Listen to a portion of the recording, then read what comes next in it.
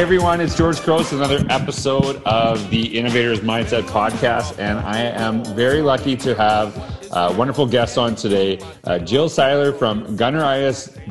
The T is silent, which I just found out before we get on today. And Jill is an incredible superintendent, and she's the author of a new book called Thrive Through the Five.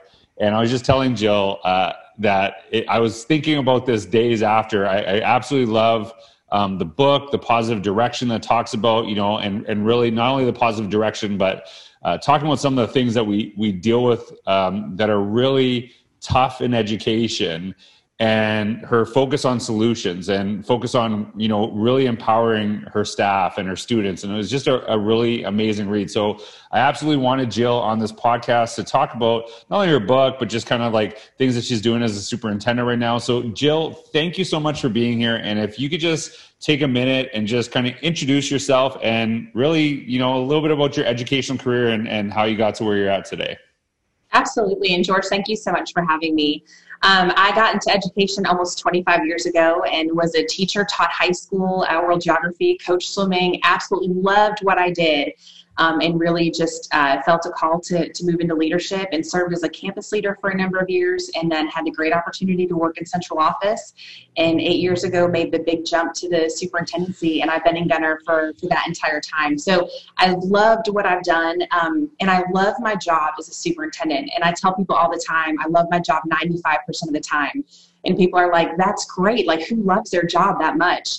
Which it is, it's great. Mm-hmm. But there is this 5%. And quite honestly, George, if we're going to be real, that percentage is probably a little bit higher right now. And I would say that's true for probably most people. Right. But there's a small percentage of what I do that is so very, very difficult, to the point where I think it makes people question their competency to do the job. It makes people question whether or not they want to do the job. And the work that we do as leaders, the work that we do in education, is so important for kids. And so I wanted to write this book to not just learn how to survive those moments, but how to truly thrive. And that was my goal. Yeah. And Jill, actually, just like listening to you about that, I think a lot of times when people look at the superintendency position, I know there's a ton that we could talk about, just alone on that position, the perspectives of what that you're doing. I think a lot of people that, would actually thrive in a position like yours, see kind of how it's done in the past. And they have this perception like, I don't want to do that job. I don't want to do those things. And my belief is that you don't have to do it the way that you saw other people do it, that there's a lot of flexibility. Now, obviously you got to deal with boards and, some things that people don't like. You obviously, to be honest, you're not allowed to talk about, on a podcast, right? Because there's like a lot of confidential things that you do. But when I'm reading your book, and I don't know if that's true, kind of the perspective is that a lot of the things that I read about what you're doing, I think a lot of people don't see as a traditional superintendent role, but I think you just made it your own. Is that true? Is that accurate? Like, how do you see that role? Yeah, absolutely. And I'll even take it a step back and say, even the step to get into this role, I had so much fear and doubt around that, about whether or not, I was ready for that job, about whether or not, I was ready to move my family to take a position like that.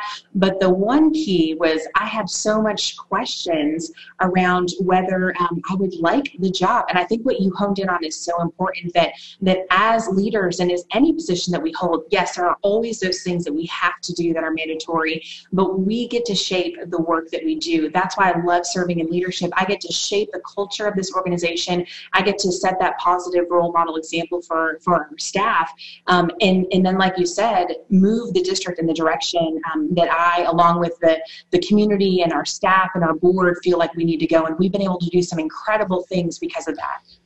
Yeah. And the one perception, and I had this when I was a principal, people would say how can you handle that? You're not being around kids all the time. I'm like, I'm around kids all the time, right? Because I actually get out of my office and go into classrooms, and I spend time, and not like the people have seen this in schools where we have the superintendent entourage where you don't have to do that, where it's the board is with you spend 10 minutes there, but actually just sitting in classrooms, just kind of absorbing, because I'm a big believer in the sense that if you're making decisions that impact kids, you better be around those kids. you better see like what the impact of your decisions are. And I know that that happens quite a bit in your role. And I think the part that, that kind of thrive through the five, I think that even if you love your job, there is that negative. I think there's some points in my career where it wasn't 5%, right? It was way higher. And I think a lot of times, to be honest with you, I look back and I think that was a lot of me at that time, not necessarily like there was a lot of other stuff that was going on. Mm-hmm. And so like when you, like, what are some of those things that you see that, are the negatives that you have to deal with that create that 5 or more percent? And not just in the time of COVID, but, throughout the years. Yeah. So, we all know what we love about our job. That question is so easy, but I think the same can be said about the things that are really difficult, right? It's the tragedy that happens to the school system, which it is so unexpected and so sudden and then so all consuming. It's, poor choices that are made by young people, by not so young people, and trying to support people through those decisions. That's when support is most needed when that happens. And so how do you walk people through when there's failure? Difficult parents, difficult situations, just decisions that you're faced with, which right now is every single day where you haven't been faced with them before, and it's really challenging to know exactly what to do. So there is that piece to it. And I think one of the things that that I know I'm doing a lot of work right now with is just trying to support people through things that they have not been through before. And when that happens, failure can happen. Like that's a part of it. And so especially as we have transitioned to remote learning, it is this constant trial and error. Okay, I think we've got something good. And then we find out something, okay, we're not meeting expectations here. How can we make it better? And it's that iterative system of change that, our district t-shirt, was your quote this year. We know that change is here. We know that change is coming, and we're either going to go through it or we're going to grow through it as a district. And we've made that commitment that no matter what we have done this week may not have worked. So let's reflect, debrief, figure out how we need to make it better, and go at it again next week. Well, it's actually funny you mentioned that, because I was, you had asked for my address, and I was like, oh yeah. Strange request, right? You never said why. I just gave it to you, which probably, we've never met in person. You probably shouldn't give your address to strangers on the internet, but I just did because I knew enough about you. And it was funny because I was at home and I was having a crappy day. I was struggling that day. And honestly, I've been on a diet, and I'm like, oh, this sucks. And I'm stressed, can't concentrate, and trying to improve my health. And I was really having a hard day with it. And then I got that shirt, and it just totally I think a lot of times we don't realize the impact of our work, right? It sometimes it goes in abyss. And this is so true with teachers, right? The amount of teachers that, can share those stories about some kid coming back, years later and saying, how that teacher changed their lives. I guarantee it's 1/1000th, of the stories that could be shared. And too often we don't actually take the time to acknowledge. We don't take the time to appreciate. So I'll just say, for me, thank you so much for doing that, because, knowing, the work that I'm doing, the stuff that I share, that it resonated with your staff really made an impact. And I think the other part of this too is, I'm thinking about that space, because a lot of times when we're thinking about that 5%, it's not because of our jobs that we're struggling. It's sometimes, what we're struggling with as people, what we're struggling with outside of our job that actually now comes into our job. And so what are some of the things that you do, and how do you help, as people are sometimes struggling, obviously, especially now in COVID, there's all these extenuating circumstances of people who are dealing with all these things that have nothing to do with their job, but obviously come into their work. And how do you work with people to kind of deal with those, personal elements, some of the things that they're struggling that are, affecting how we do our jobs every day? Absolutely.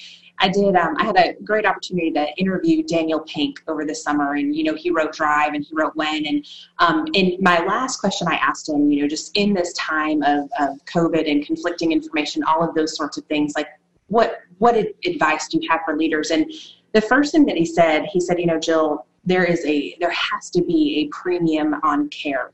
Like, we always know it's about the people. Like, it is the people. In education, everything we do, I can have the most incredible systems and the best facilities and all of that, but at the end of the day, it is about the people. And so this pandemic, if nothing else, has really just shone a light on the need to make sure that our people are cared for. And so, right now, I'll just be honest, like, our 5% in the district, which again, we could negotiate over that number, right. What it really is. Five-ish. Yeah, maybe 5-0 some days, right? But the challenge right now is that we're back in school, and so I have 90% of my students that are full-time face-to-face, and my teachers are with them, 100% of their day. And then I have this small pocket of full-time remote learners that they're trying to support as well. And I, as a leader, am trying to put supports in place to make sure that they can do that and also serve their in-person students as well. But now, as COVID has started to make its way, and now we have these temporary quarantine situations, which are now far exceeding our full-time remote learners, now my teachers are having to work with them and support them as well. And so the leader's responsibility is to constantly have the pulse on the people to say, are my people doing well? And if not, how can I support them? Or how can we make a change in the system to make it better for them to do their job? Because ultimately it's about students and whether or not they're successful. So how can we support the people to make that happen?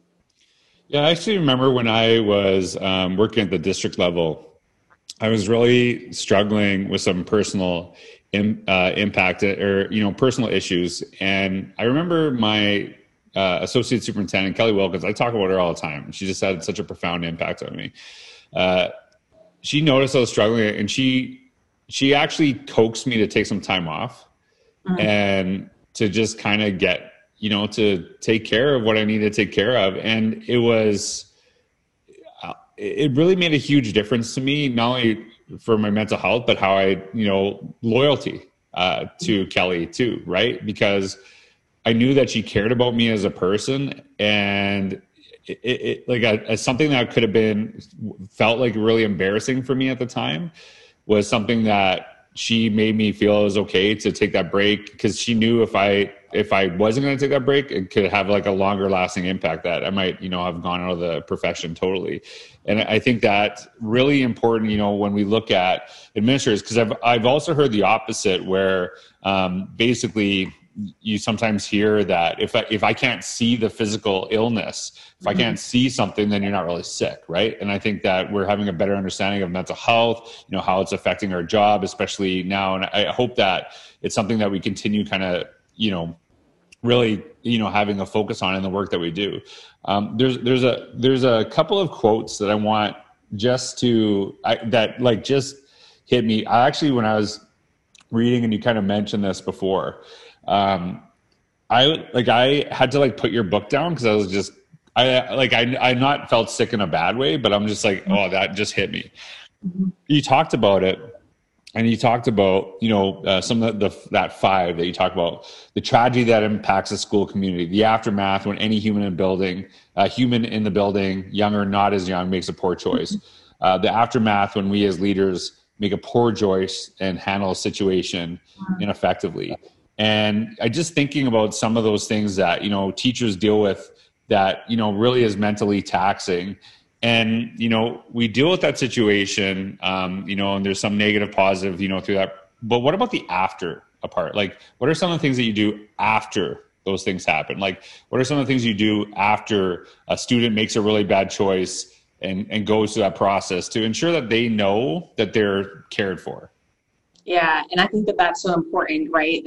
That goes back to that whole support piece, right? People need support most when honestly, then they've done the least to deserve it. It's in those moments where we have to make a decision, and even if the decision ultimately is that there's no longer a place in that organization, and rarely does it come to that. We have to make the choice to partner with that person. And it's not just in that moment, but it's following up afterwards when any of those situations happen, to make sure, just like your associate superintendent did with you, are you in the place where you need to be? How can we make this better for you? And I think it's just that relational piece. We talk about social and emotional wellness for our students, but it's social and emotional wellness for the adults in our system as well. If we're serving them and supporting them well, they're going to be the best that they can be for our kids. Yeah, and when you're talking about that, I feel sometimes, as an administrator, I worked with people who were struggling, and it wasn't they were bad teachers. It wasn't that they were bad people or anything like that. They were just in the wrong space at that time, right? And I'm not talking like themselves. I'm talking they were in the wrong position, or in the wrong school. There's other factors, and I think sometimes part of it is like we have to have those conversations, like how do we support this person, so that, because nobody wants to go to work every day where they don't enjoy it and they don't feel they're being effective. And sometimes a move is a really helpful space. When I was reading your book, I thought it, like, I know you wrote this pre-COVID, but I know you probably had time to like edit it and add some stuff, during COVID, all those things, right? Like, I don't think it was just sitting there for a year before it was published. But I also found it fascinating how much it connected to COVID, even though like not intentionally, but how people are sharing. And this is this quote really, I really connect with this. Sometimes places like failure, fear, and faith are the very places from which greatness, hope, and success are born. Can you talk about that quote in the context of right now? Right, and we're recording this September of 2020. So like, how people are looking at the situation that we're all in right now. Yeah, well, and I'd say first, I mean, like, the origin of that was just looking at my past life and initially seeing so many things in the moment as a failure. And then in retrospect, you have that beautiful hindsight 2020, you're able to look back and go, wow, so many incredible things came from those very moments that I thought were the very worst things. And so when I look at COVID, especially now, I mean, obviously it has been a perspective changer for everyone. But even instructionally, we have been on a journey in our district for the past couple of years. I kind of call it like towards future ready. And much of that was due based on the reading that we did in your book, The Innovator's Mindset. And so we had been making all of these monumental changes through strategic planning work, through collaborating with other districts and seeing what they were doing. And so we had been making all of these changes and really moving in that direction. But what COVID did was just turn everything upside down. And what we had been moving slowly and graciously towards, we had to get there in an urgency. And I would never, ever say that I would wish the way that we had to do things in those first months in March, I would never wish that upon anyone. That's not the ideal learning environment. But it certainly shifted our system, and it just, just like you and I on this call on Zoom right now to do this podcast recording, like, this is secondhand to us. Whereas 6 months ago, this would have been a thing. Like, how do we get into the system? I think so much of the mindset of our teachers has changed because of what's happened the past 6 months. And so the ramifications of this pandemic have been far reaching, and certainly from a health perspective and economic perspective. But, our job also is to find those silver linings, to find that optimistic view. And I think that that's part of it, is that teaching has forever changed in what we thought was maybe not possible. Certainly we've started to realize is. So there's one thing that you and I have been really thinking about this quite a bit, because I'm sure you saw this too. And I've had lots of conversations with educators about this, is that they tend to talk about, hey, there's this teacher that honestly, I thought they were like so resistant, and now they're just flying. They're doing amazing, right? And that's just amazing to me that they're doing that. And I really thought about that comment about how some of our teachers have surprised some people in their spaces. Like, they were totally against technology, like, forget that now, like, you have to use it. There's no option around it. And the reason I bring this up is because I think that we are surprised by that teacher, but really what we should be is like, okay, what was I not doing that maybe would have helped that person see the potential and the value of this, because I think a lot of teachers gravitated toward those things because they always believe relationships were important, but now they knew the only way they could, create relationships was through technology. And so they're going to learn it. Whereas before they saw it as, just another thing. And so, as leaders, like, how do we, help people see value in these things in a way that, COVID did for many people that maybe in leadership was not happening in many spaces?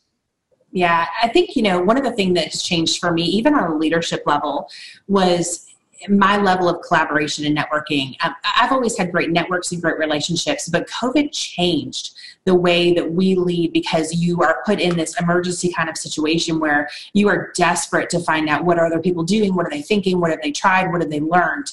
And I would say that the same is true for our teachers as well. Like, this threw everyone into this bucket of, 24/7, they needed to figure out remote learning. And all of a sudden they started drawing on each other, and, no longer were any hierarchical structures in place. It was truly who had the knowledge, who had the background, who had the experience. And we just kind of flattened the system and allowed people to share and to learn and to grow. And we saw people rise up that I never would have imagined would rise up, doing things like Flipgrid and just super cool things, and then sharing it with their colleagues. And the growth that we have seen has been incredible. So Jill, I'm going to ask you a question, and maybe, I don't know if it's personal, but just something I think about quite a bit. And I'm sure you've heard this too, right? Because I see there's a lot of comments and maybe negative reactions towards superintendents, towards administrators.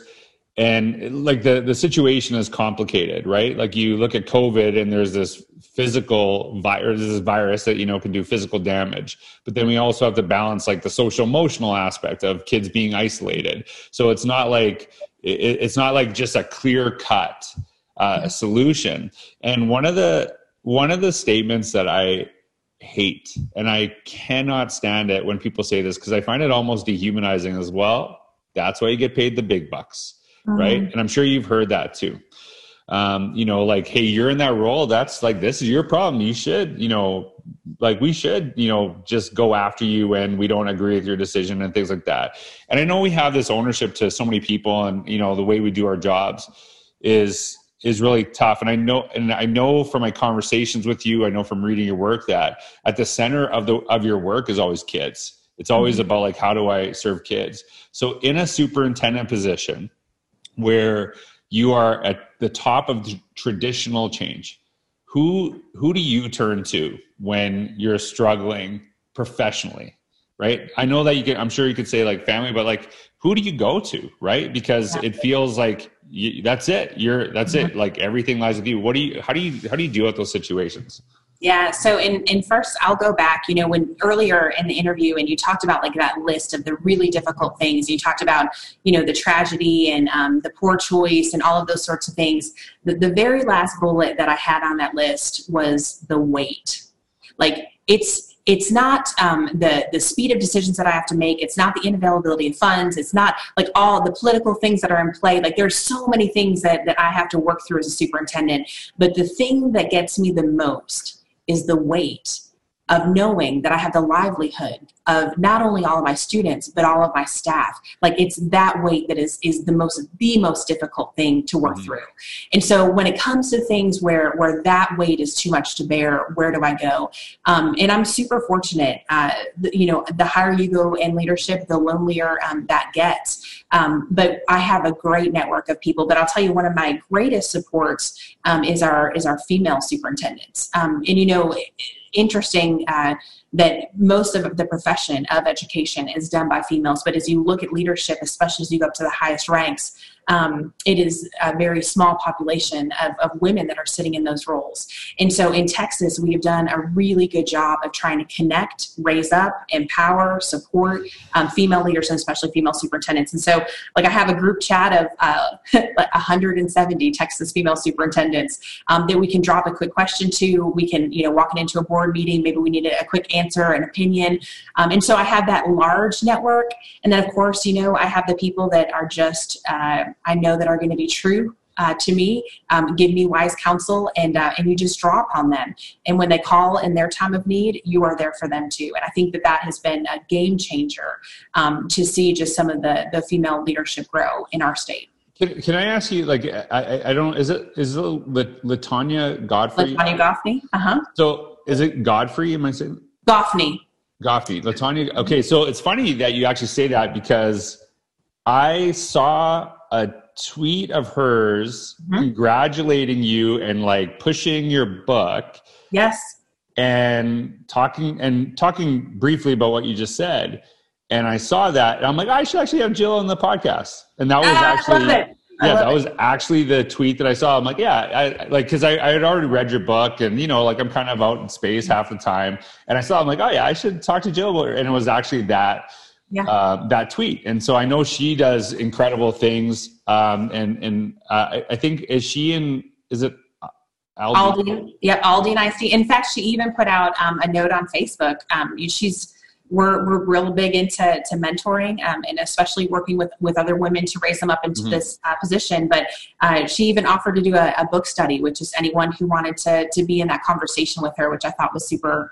That's incredible. That's awesome. And that's awesome. And I love that, the mentorship aspect of that, because I think that's so powerful to the work that we do in education every day.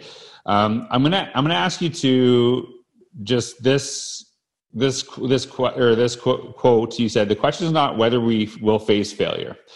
Each of us will face adversity in our work and in our lives. We will all fail. The question is, how will we respond?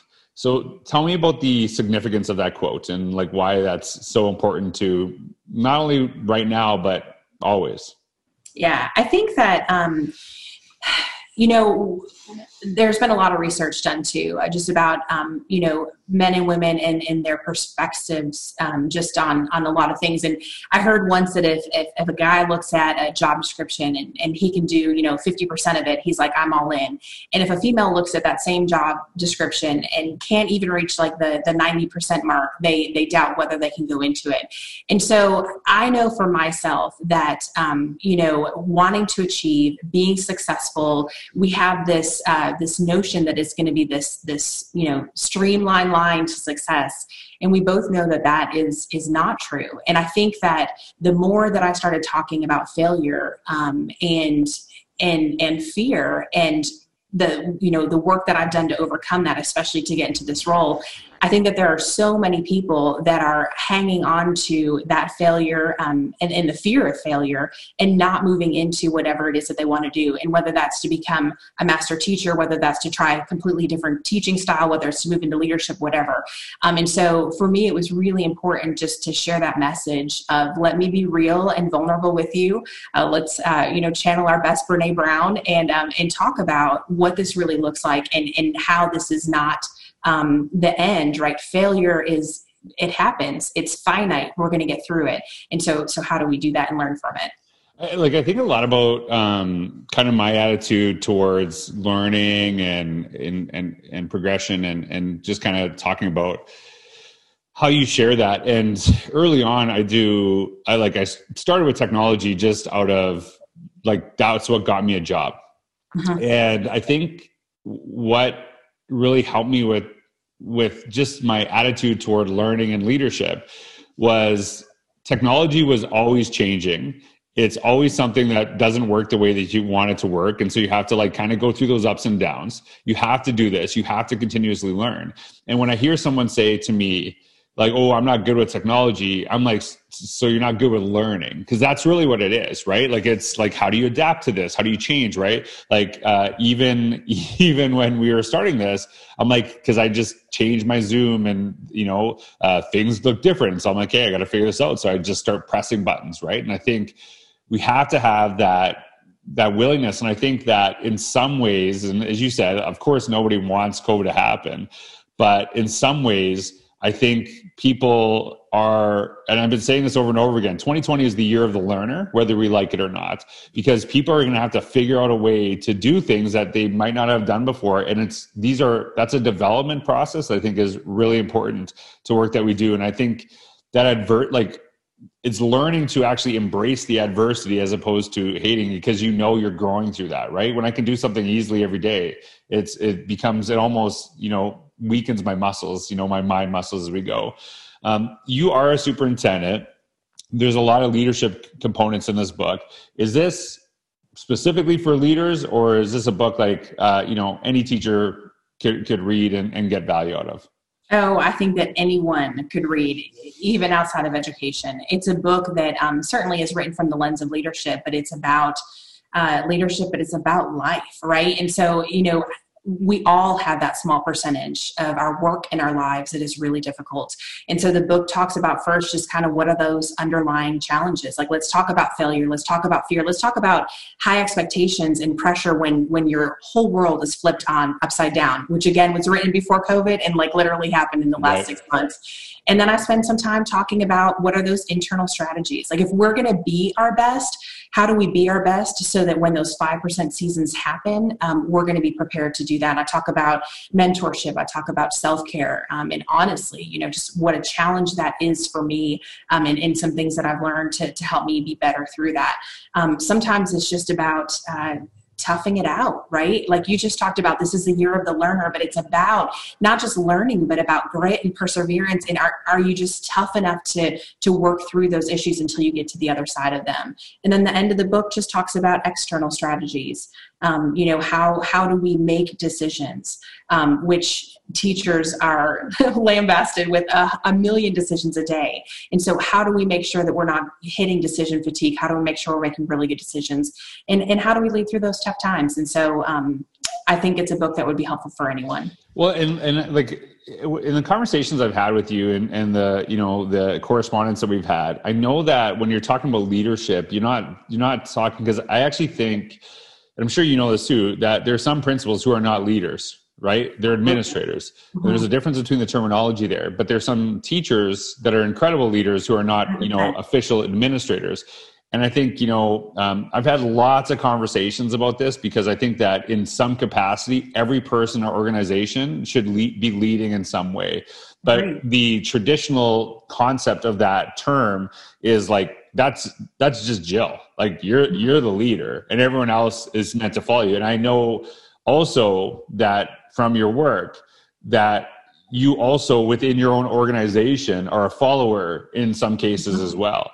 And that's one thing I've been really interested in, looking at through like education is like we focus on leadership, but like how are you a follower within your own organization? Like how do you see that role even at the top of the traditional hierarchy?